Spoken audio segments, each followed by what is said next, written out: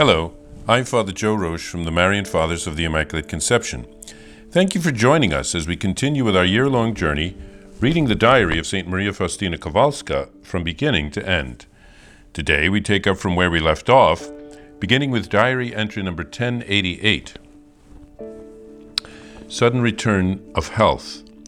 After I had written a letter to Father Sopoćko on Sunday, April 11th, I suddenly became so very ill that I did not send that letter, but waited for a clear sign of God's will. However, my health got so bad that I had to go to bed. The coughing racked me so much that it seemed to me that, if this repeats a few more times, it will surely be the end of me. On April 14th, I felt so bad that I barely managed to get up to assist at Holy Mass. I felt much worse than I did at the time they sent me for treatment. There was wheezing, and there were rattling noises in my lungs and strange pains. When I received Holy Communion, I didn't know why. It was as if something was urging me to this prayer, and I began to pray in this manner.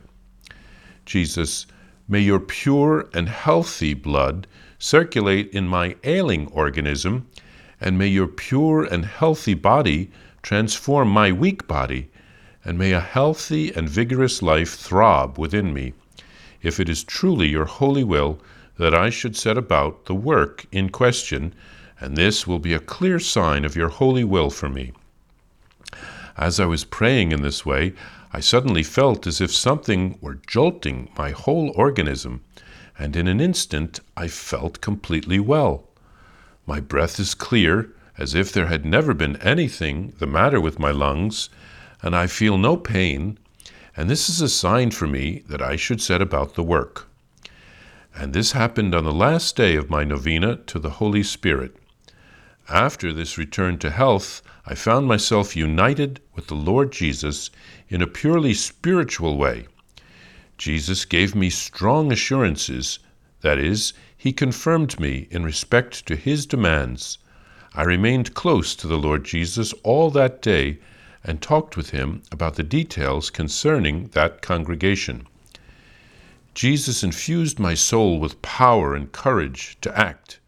Now I understand that if the Lord demands something of a soul, he gives it the means to carry it out, and through grace he makes it capable of doing this. So even if the soul is utterly miserable at the Lord's command, it can undertake things beyond its expectation, because this is the sign by which it can be known that the Lord is with that soul, if God's power and strength, which make the soul courageous and valiant, is manifest within it. As for myself, I am always at first a bit frightened at the Lord's greatness, but afterwards my soul is filled with profound peace, which nothing can disturb, as well as an inner strength to do what the Lord is demanding at that particular moment. Then I heard these words, "Go tell the superior that you are in good health." I neither know nor ask how long it will remain in good health. I only know that I am enjoying good health at present. The future does not belong to me.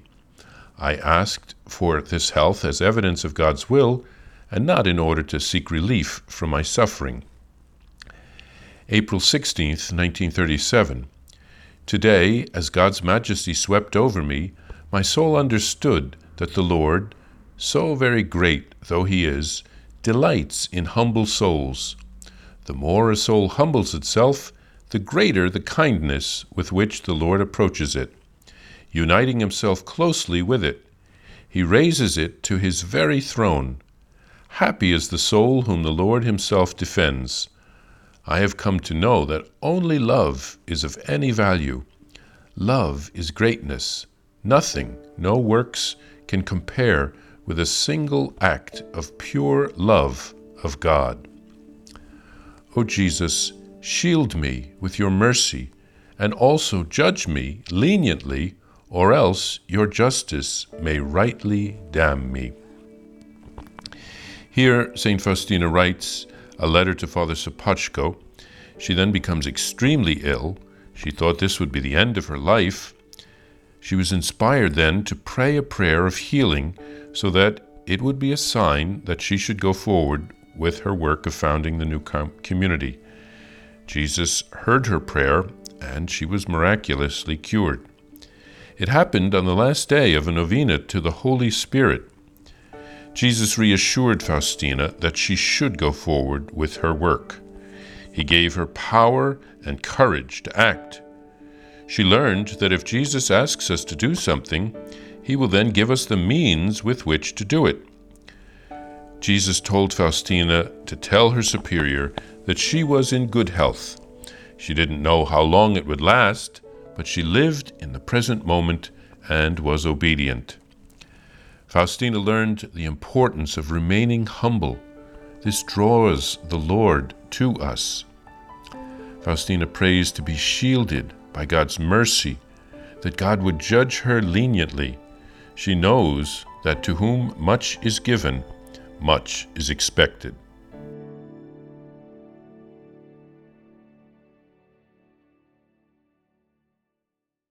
Please follow or subscribe to this podcast to receive the latest episodes and updates. If you have enjoyed this podcast, I invite you to leave a review. Reviews greatly improve our podcast ranking and will help other people throughout the world find St. Faustina's Diary in a Year.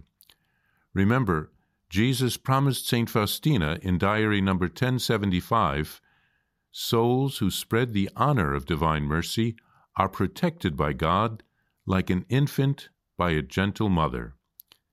Please help us spread the message of divine mercy. Thank you, and God bless you.